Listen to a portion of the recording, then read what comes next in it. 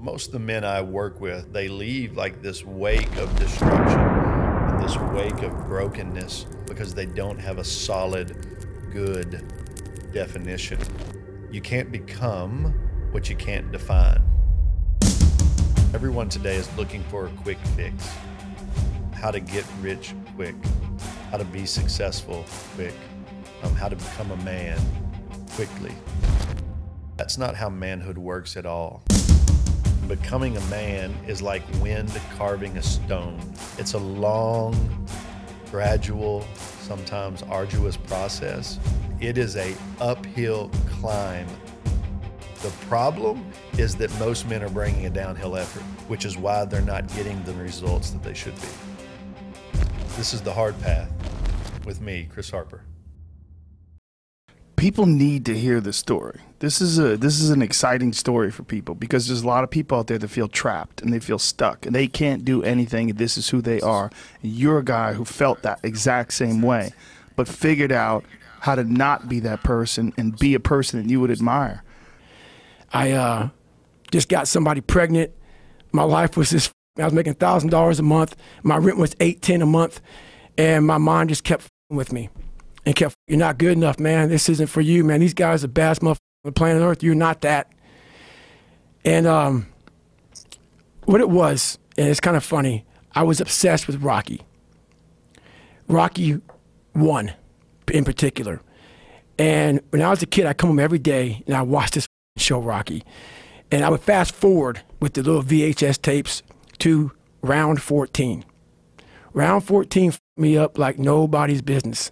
Why? This song came on. When I bought the pull-up record, I listened to the song for 17 hours. It's 2 minutes and 13 seconds. When Apollo Creed beat the f***ing shit out of Rocky, beat the shit out of him, he kept fighting. He was a dumb fighter, couldn't read, that was me. Couldn't read, couldn't write, just punchy, everything about him. And Rocky Apollo beat the shit out of him. He was in that corner and everybody was saying, stay the f*** down. And him getting up, Apollo Creed raised his arms up in the air, turned around, thought he won the fight. He turns around and sees this guy getting up, and it was the face of Apollo Creed that changed my life. The face of Apollo Creed. It was like, just by that motherfucker getting up, not winning, just by him getting the up, Apollo Creed was champ. He was the best. Rocky had taken his soul, had literally taken his soul. His head goes down. He looks at him like, what the fuck are you? I wanted to be that, not Rocky. I wanted to be the guy that people looked at. I don't care if you liked me or didn't like, I don't care. But it said, this motherfucker is going to keep coming after whatever the f is in front of him. I wanted that. I wanted that worse than anything in the world. So that is, I kept picturing me falling down and getting up, and every motherfucker that called me, I was dumb. Even myself, I wanted to feel something besides defeat. I wanted to just go the distance. And that going the distance pushed me to a point of where now I go way past the distance. When I listen to that and I hear that, there appears to be a lot of good on the surface. You know, ambition, passion, initiative. And on the surface, those things can be very helpful and very good. But the thing that I hear that resonates with everything he just said is I and me. It is infinitely selfish. What must I do? What can I achieve? What lengths do I have to go? And the danger in an overly ambitious person, the danger in an overly passionate man is that they run hard, but they run alone, right? That's that old proverb, right? We go faster alone, but we go farther together, right? So the reality is, Goggins, and I love the guy. I mean, I want the best for him, but I wonder how far he can actually go alone before he self-destructs. Because the reality is that 300-pound fat Navy kid is still in there. And like, he needs people to process that with. He needs community, right? And right now he's a one-man show. I mean, he's a one-man SEAL. It's interesting. Everybody talks about a Navy SEAL, how they want to be like a Navy SEAL. They want the courage and the strength and the speed of a Navy SEAL. But if you actually sit down with a Navy SEAL, the Navy SEAL will tell you that he's nothing without his team. That it's actually the team that makes him a Navy SEAL, which, by the way, is why it's called Navy SEALs, plural, not Navy SEAL. It's the team that makes the Navy SEAL. That it's one body with many parts, someone functioning as the arm, and someone functioning as the leg, and someone functioning as the head. And what scares me about the Goggins of the world and some of these other guys out there today is they promote this idea of self that ultimately breeds selfishness and loneliness, which is a problem.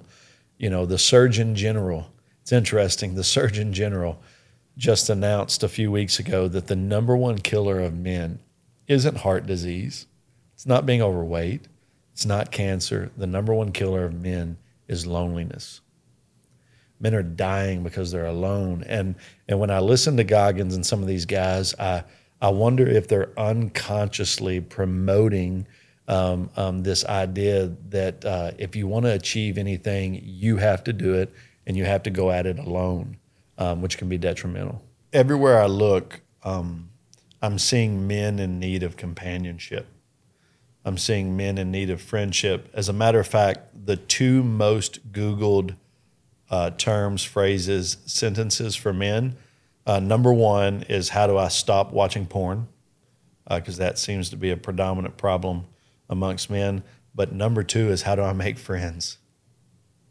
So the two battles that men are facing today, porn and friends, right? And men are they're dying for companionship. They're dying for friendship. And what we've had, a byproduct of technology, technology has it's given us the illusion of friendship without the hard work of friendship. Because here's the reality. Making friends, keeping friends, being a friend is hard work. And again, it's an uphill battle, and most people are bringing a downhill effort.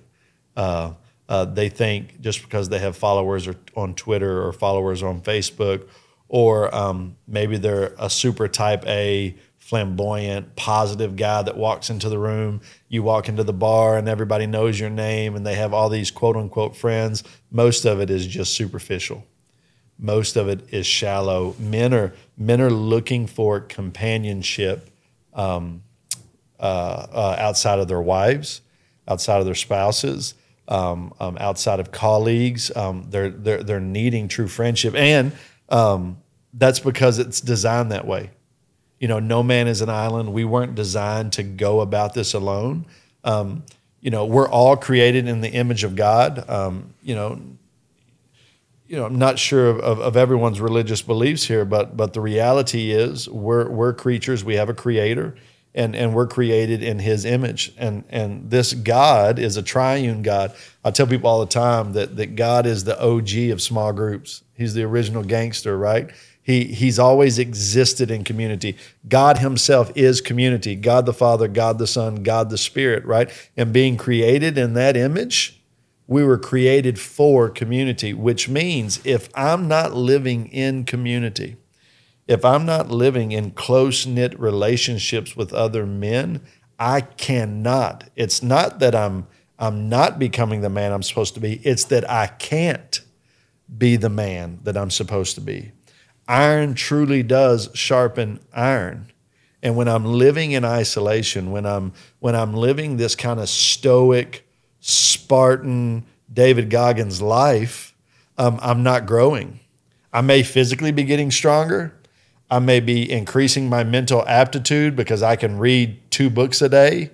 I may be becoming more financially successful because I spend 16 hours a day watching the crypto market, whatever it is.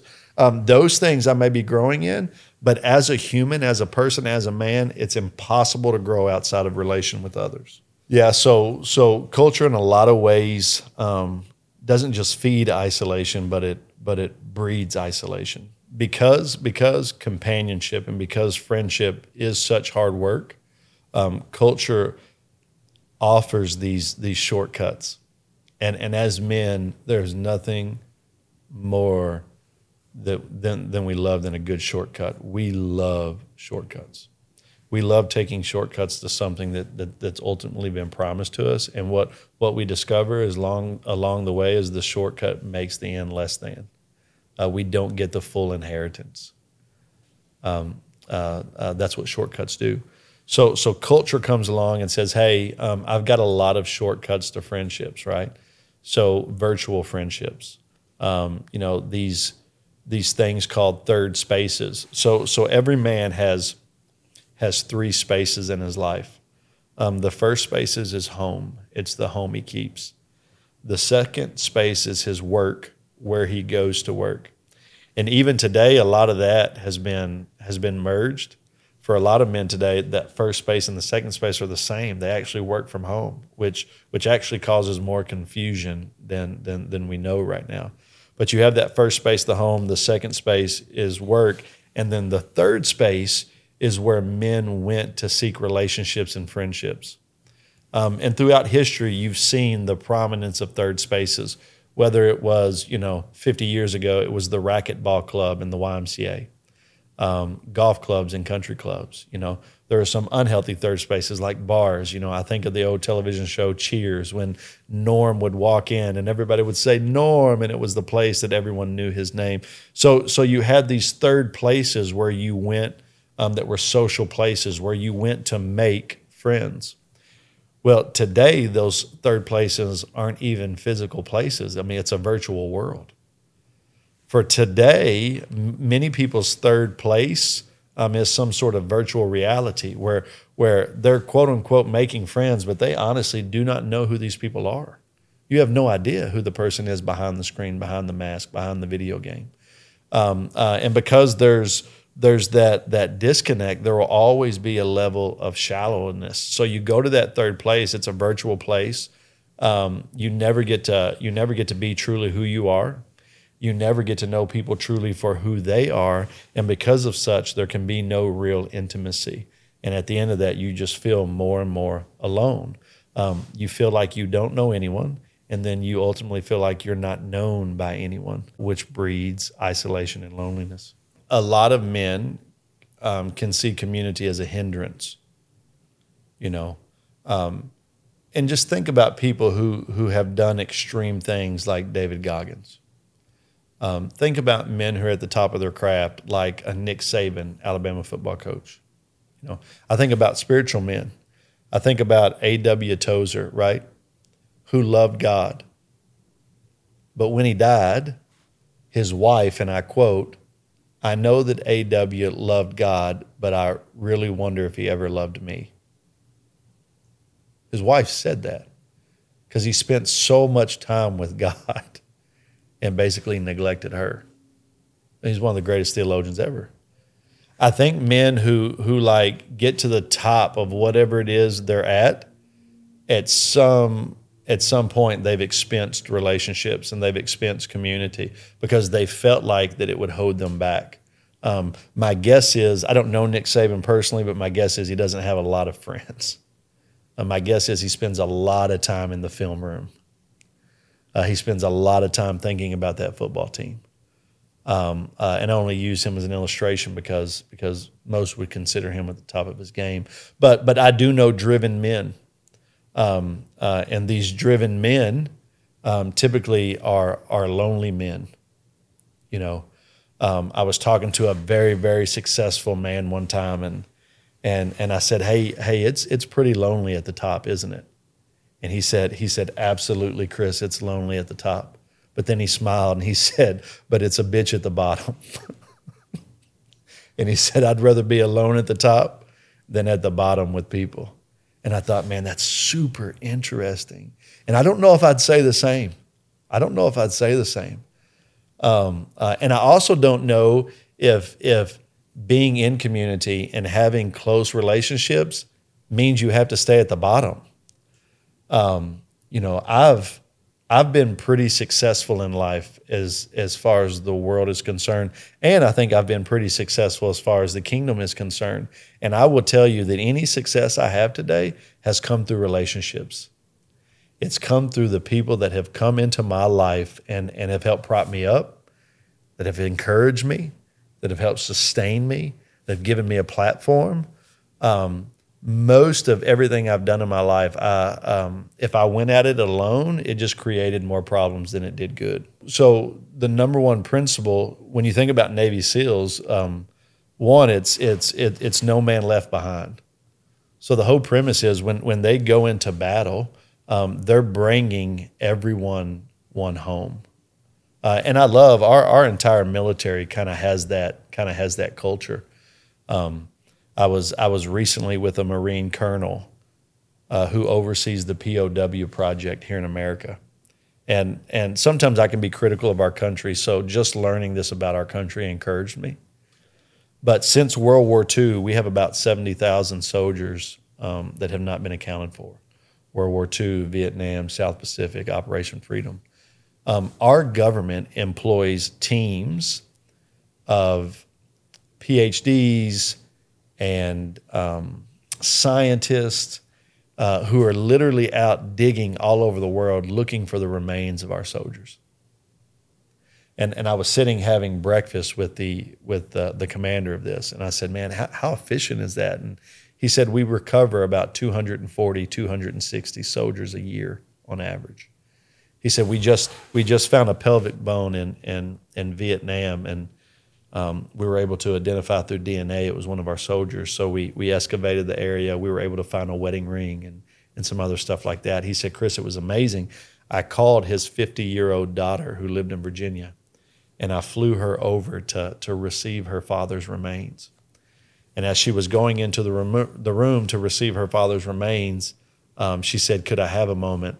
This is the first time I will have ever met my father. My mother was pregnant when he deployed. And I'm in that meeting, I'm thinking, man, what other country does that for their troops, for their soldiers? I bet there's not another country in the world. But that whole mentality kind of just undergirds the military, right? Like these are brothers and these are our sisters, and we're not going to leave them behind. So naturally, that takes community. If you're a lone wolf and running alone, you don't have to worry about anybody else. You don't have to worry about who you run over, right? This is what got Mark Driscoll in trouble. He said the bus is moving forward and we're going to pile up bodies behind it. Well, bro, that's problematic. Like you lead an organization that's built on community and one anotherness. Like you can't pile up bodies in the back and be a church, and someone should have told him that truth, just that clearly. And it's that idea, man, that we're going forward and it doesn't matter who we hurt. What did Goggins say? F anything that gets in my way, I'm running through it. Yeah, maybe the first few times, but that becomes problematic, bro. You hurt a lot of people and you hurt yourself in the end. And so I love the military concept that if we're going to finish BUDS, which is the basic Navy SEAL training, right? We're going to have a battle buddy. We're going to have somebody that goes through it with us, not because they're necessarily going to help us lift, but because at some point I'm going to want to quit and I need somebody to look at me and say, no, bro, don't quit, right? And it's not a Rocky movie.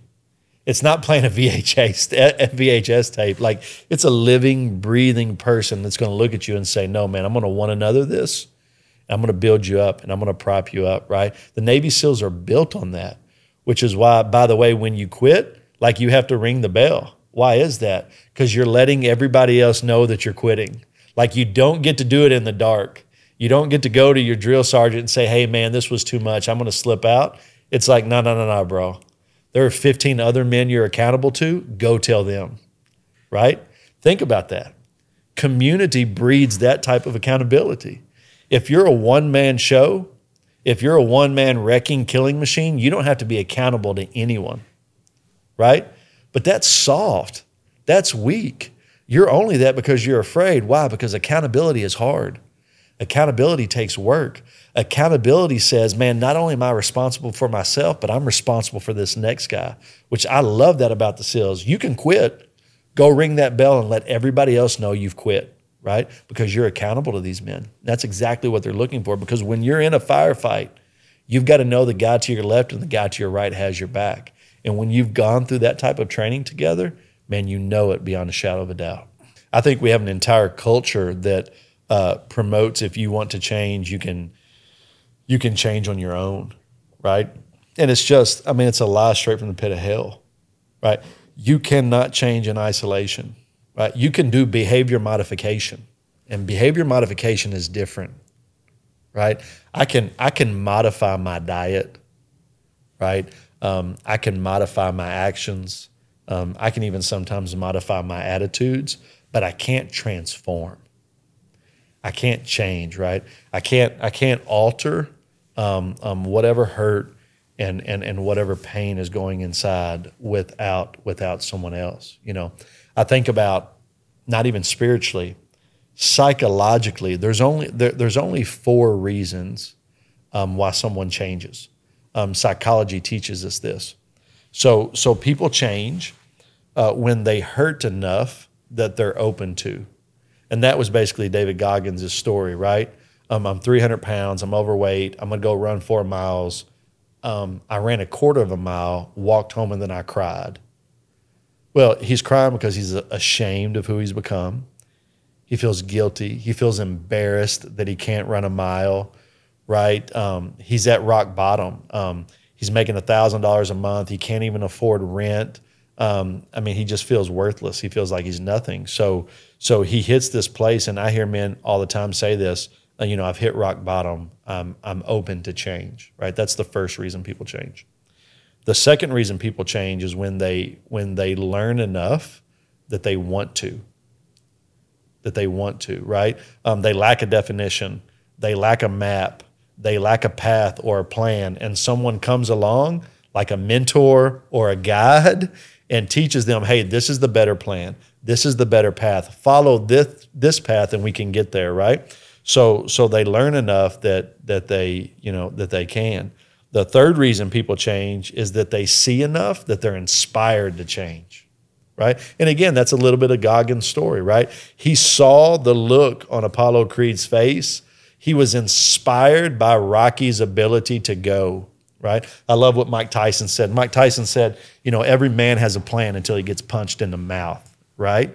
The question isn't how hard you can hit. It's how hard can you get hit and still go forward, right? Like, that's inspirational. Goggins was inspired. And then lastly, people change when they receive enough that they're able to, that someone's actually meeting a physical need. So taking a step back and looking at those 4 reasons why a man would change, what's the common denominator? It happens in community. You can't be inspired without someone inspiring you. You can't learn without someone teaching you. You can't receive without someone giving to you, right? Like, all of that happens in community. You don't do that apart, or you don't do that as an individual. If you want to change by its very nature, you change in community. Yeah. So think about that, right? The 2 most Googled statements, questions, phrases: how do I stop looking at porn? How do I make friends? You know, I've got 2 or 3 friends right now that have a porn addiction, and they've tried everything. They've tried everything to stop looking at porn. Do you know how they've been able to overcome the battle? They simply gave me access to all their technological devices. When they started fighting the fighting community, they were able to have victory. So I literally see everything they look at on their phone, everything they look at on their iPad, everything they look at on their computer through a couple of different programs, sends me screenshots anytime anything could be illicit, right? And I get to hold them accountable. And it's through that accountability. It's through, one, like shame, right? Like, they don't want others to know they're looking at it. But two, knowing that I know and I'm going to call them out, like it curbs their desire to look at it. Like it's literally, instead of behavior modification, it's bringing about transformation in their life, which is what they're after. And they only got that transformation once they started fighting and battling in community with one another. To let someone and letting someone into that space is super difficult, especially today when we don't even know what a friend is or what it means to be a friend, right? So there's a practice I've been doing now for a while that I do annually, and I call it the friendship inventory. Knowing my capabilities, knowing my bandwidth, knowing my time limits, right? This idea that I'm a friend to everyone is ridiculous. This idea that I can have 10, 15, 20 best friends and I can be a best friend to 10, 15, 20 people is ridiculous, right? So what I do every year is I create this friendship inventory, and I would encourage every man to do this, and it really gauges where you are, and it helps you be a better friend. So it's super simple. I have 3 categories, right? And the first category is everyone. Everyone I encounter, everyone I meet, it's my goal just to be authentic. I just want to be who I am. I'm not going to change who I am because who's in the room. I'm not going to change who I am because of the place or the position the person is in that I'm going to see. Now, if I'm going to see if I'm going to the White House to meet the president, I'm probably going to try to be a little more respectful, like I'm going to pay attention to things. But at the end of the day, I am who I am, and I want people to know me and to like me for who I am. So I'm not going to be pretentious. I'm not going to pretend, which, by the way, is most of what the internet, social media, gaming promotes, right? Those things allow us to be who we're not, right? Which is why, one, we lose concept of who our true self is, and we never let anyone know our true self, which becomes problematic. So the first level is everyone I meet, and I meet thousands of people a year. I meet tens of thousands of people a year. Everyone I meet, I'm just going to be me. I'm going to be Chris that has a little bit of a funny accent. Sometimes I mispronounce words, but I'm real and I'm genuine and I'm authentic and I'm going to care about you, and I want you to know me. So authentic with everybody. The next level is I write out who I'm going to be vulnerable with, because I want to be vulnerable with some. I think this is super important, right? If you're vulnerable with everyone you meet, eventually people will take advantage of you, because they're going to know your weaknesses, they're going to know your shortcomings, they're going to know your soft spots. And because people are people, there are some people out there that will exploit that. There are some people out there that will take advantage of that. So I want to be vulnerable with some. The other reason I don't want to be vulnerable with everybody is because you don't want to be that dude that's always wearing his mess on his sleeve, right? Every time you're in a crowd, every time you're in a conversation, you're just talking about, all of your shortcomings, all your failures, how miserable life is. And eventually people just get tired of hearing that, and you become that guy. Like, you don't want to be that whiny guy that nobody wants to be around. So I have this list, and for me, it's 10 or 12 people that I know, man, I can be vulnerable with these people because they're not going to take advantage of me, and they're not going to not answer my call, right? They're going to pick up when I call. And then the third category for me is intimacy. Who can I be intimate with?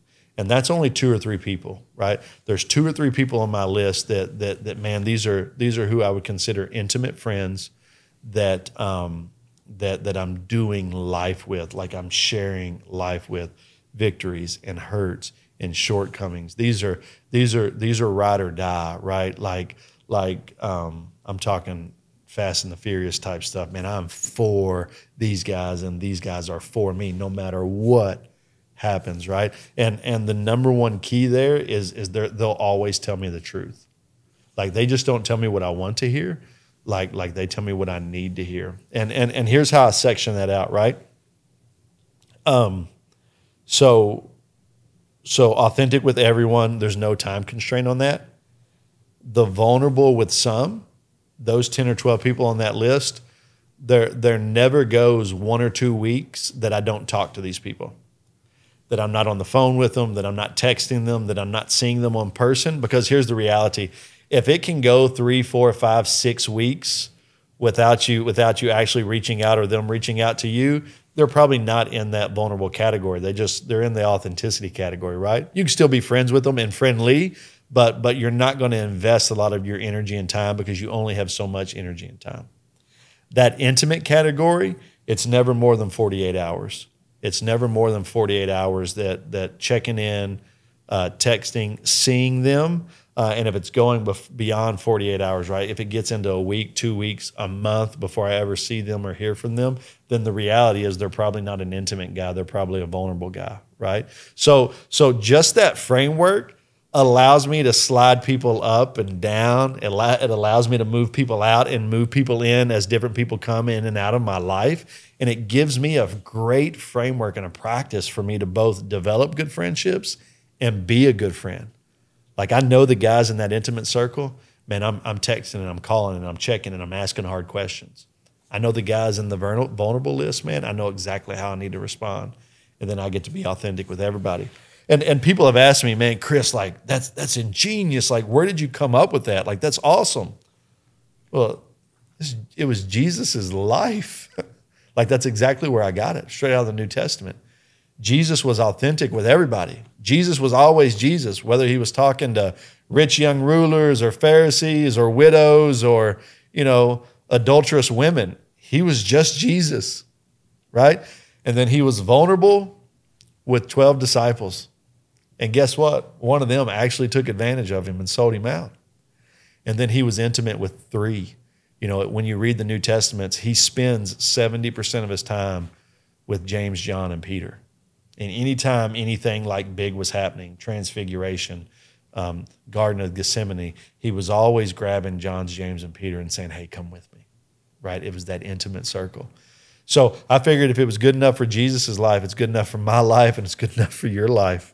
And that's the framework I've been using for years now. A lot of men I meet, and this is a trend across culture, is they're in this place where not only do they not know how to make friends, they don't have any friends. There's a friendship void. It's friendship poor. I'm friend poor.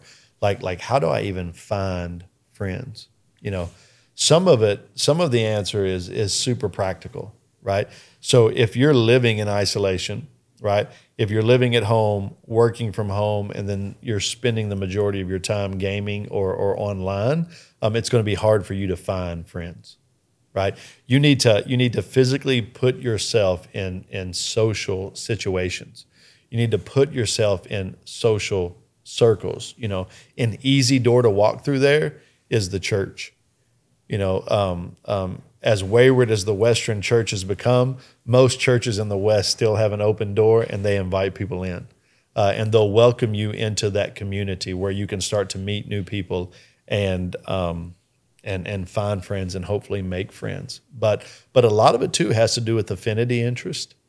We're blessed to live in a time and a culture where there's a lot of affinity groups out there. So it's not that you have to go manufacture friendships, or it's not that even you have to create new interest. Man, find what you're interested in and then find others who are interested in those things. There's a reason why bowling leagues were so popular in the 70s and 80s. It's not that everybody loved to bowl or that everybody was good at bowling. It's that everybody loved the community. So you joined a bowling team. I hate bowling. It's one, I think it's a ridiculous sport, and two, like you have to stick your fingers in that ball, and that's so nasty. Like I'm a germaphobe. I mean, imagine like the greasy chicken and Cheetos and it's just so nasty. But I've been a part of 3 bowling teams. Why? Because I love the community. Because I love to get with some guy friends on Tuesday nights and have a beer and throw a ball down a wooden lane and hit wooden pins. Like it's dumb, but we do it for the community, right? So if you have an affinity interest, gravitate towards that. whether it's art or sports or whatever it is. You don't have to become a new person to make friends. That would be my second encouragement, and then third would just man be open. You know, I think so often we come with prejudice into relationships, right? Some of the best friends I have today are guys that I didn't initially like, and it's people I didn't think I would like. And what I come to realize is what I didn't like in them was the same thing I didn't like in myself.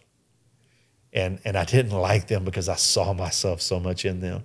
And over time, and just having an open mind, they actually became some of my closest friends. They were most like me. So I think my encouragement would be if you have any type of prejudice, if you have any type of man, this is going to be stupid, or I'm not going to like that guy, or he's completely different than me, or whatever it is, man, give it time.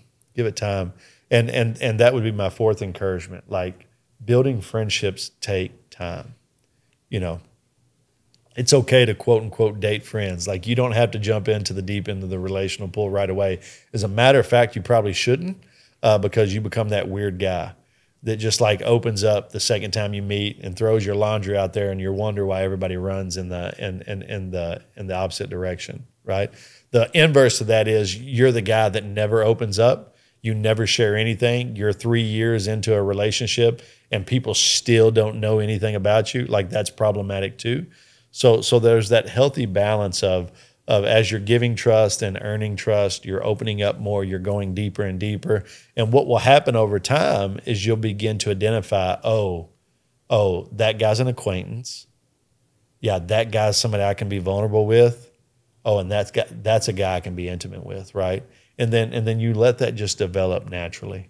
I think a lot of people avoid friendships because they honestly can't find time for it, right? Their days are pre-programmed, whether that's just the, monotony of a day, or whether it's the super ambitious, right? They've got a goal, they have to achieve it. They don't necessarily have time for people. And I think that's true. I think that's a real struggle. I think it's a real thing. My only question would be is, who are you enjoying it with, right? Life is made to be, life is designed to be enjoyed with others, right?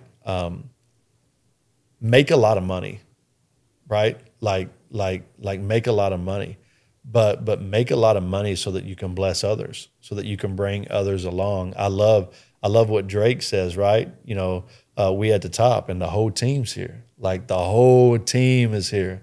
Like we got the private plane, but we got the plane so we all can fly on the plane. Like be Drake, be that guy. Like, I'm not telling you not to be super ambitious. I'm not telling you not to run hard after goals. Like, do those things, but do those things for the sake of others, for the benefit of others. Otherwise, you're going to self-destruct. So for the guy that says, man, I don't have time to make any friends, or if I spend times on cultivating relationships, like, I'm going to lose the passion and drive. I've found the opposite. Like I'm driven because of my friends. Like my friends help promote the drive, and I also know, like, the more I succeed, like, the more they're going to succeed, because I'm bringing those cats with me. Like, we made it here, like we're here, and the whole team is here. We're bringing everybody with us, and I have actually found that cultivating friendships and relationships has given me more drive. It's making me more ambitious. It's making me more successful, because I'm doing it for the good of the whole and not just for me. If you have to choose between technology and reality, no matter how real that technology is, reality wins every time. There's no doubt you can be motivated by a YouTube video. Like I'm hoping you're watching this right now and motivated. It is 10 times more powerful if I was sitting right next to you and telling you this. If I was in the cab of the truck with you, if I was on the bench at the game with you. Like, there's just something about that human connection and that human interaction. It hits different. You hear it different. It feels different. So don't throw the baby out with the bathwater. Like watch the videos. listen to this podcast, do those things, but do it in balance with human connection. You need that, right? And because there's things that on camera I can't do for you, right?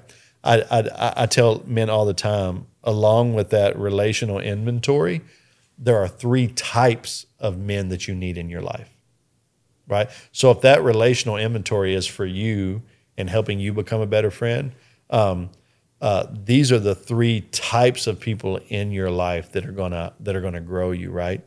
And you need to have a balance of this. So the first type of person you need in your life is what I call your ride or die.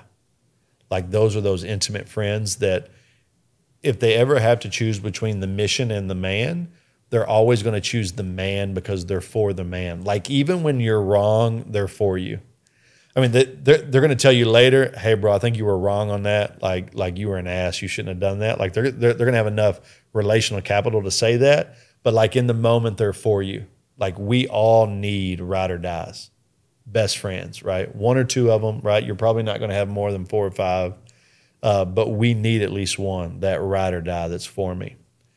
The second type of people we need are what I call partners. These are people that are for you and people that love you. But they, at the end of the day, the mission is more important than the man. And like if the man gets in the way of the mission, like they're going to choose the mission because the mission's got to go, right? And those are your partners. And then thirdly, you need mentors. And those are people who love the man because they know when the man's at his best, the mission's at its best. Like the greater the man is, the better the mission is. So those mentors are going to spur you on and encourage you. And here's what happens with a lot of men, especially successful men. We get too many ride or dies in our life, and they only tell us what we want to hear.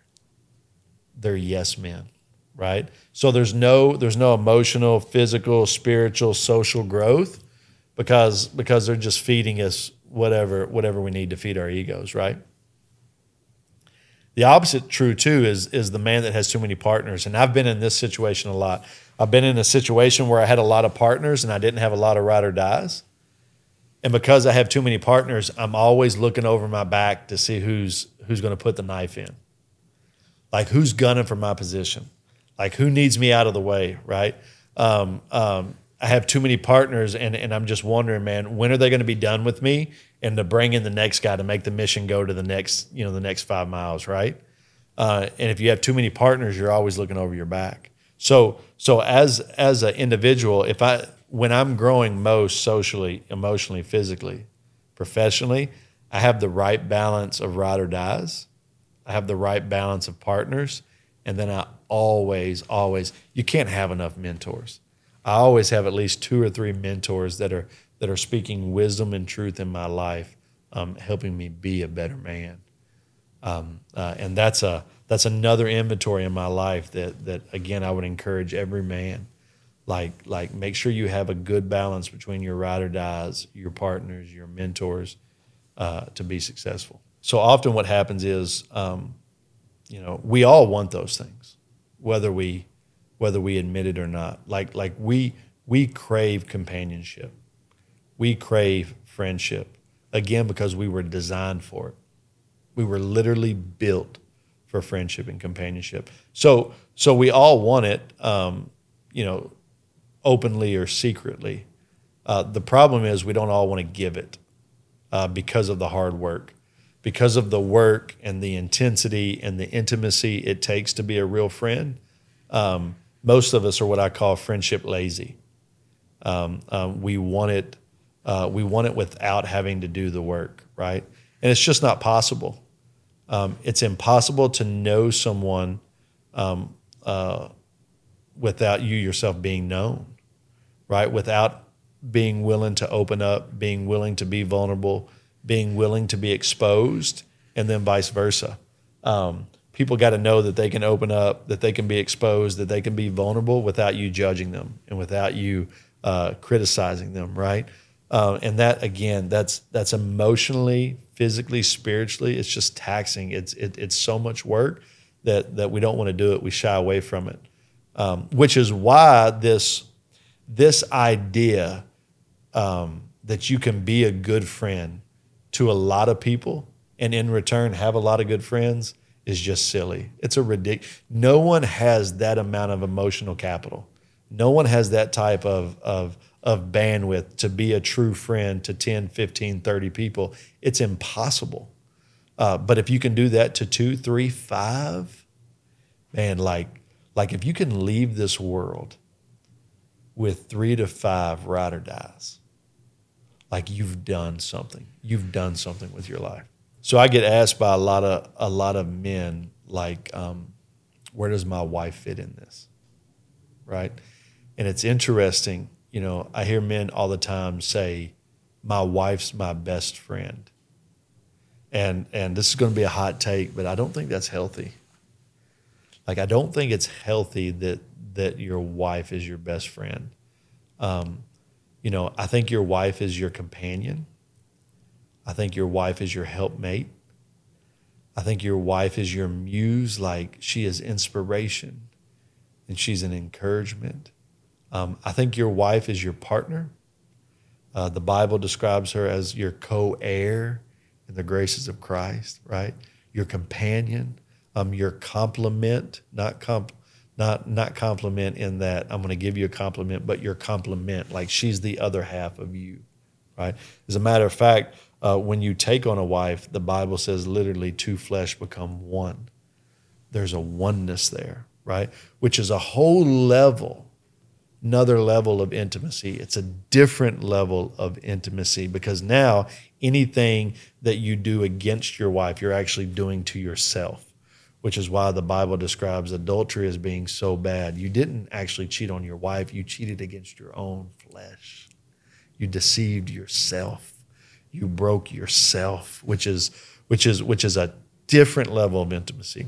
It's a different type of community, right?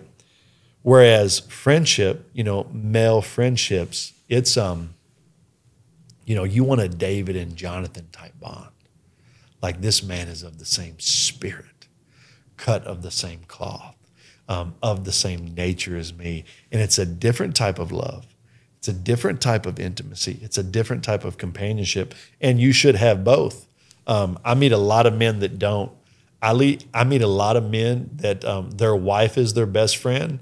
And unfortunately, they end up taking on the characteristics and traits of their wife, that they look more like their wife than they do like a man, right? And you can tell. I can tell when men walk into the room, oh, his wife's his best friend, right? Like you can point that out. And again, it's not that she's not your companion and your co-heir and your complement. Like she's all those things.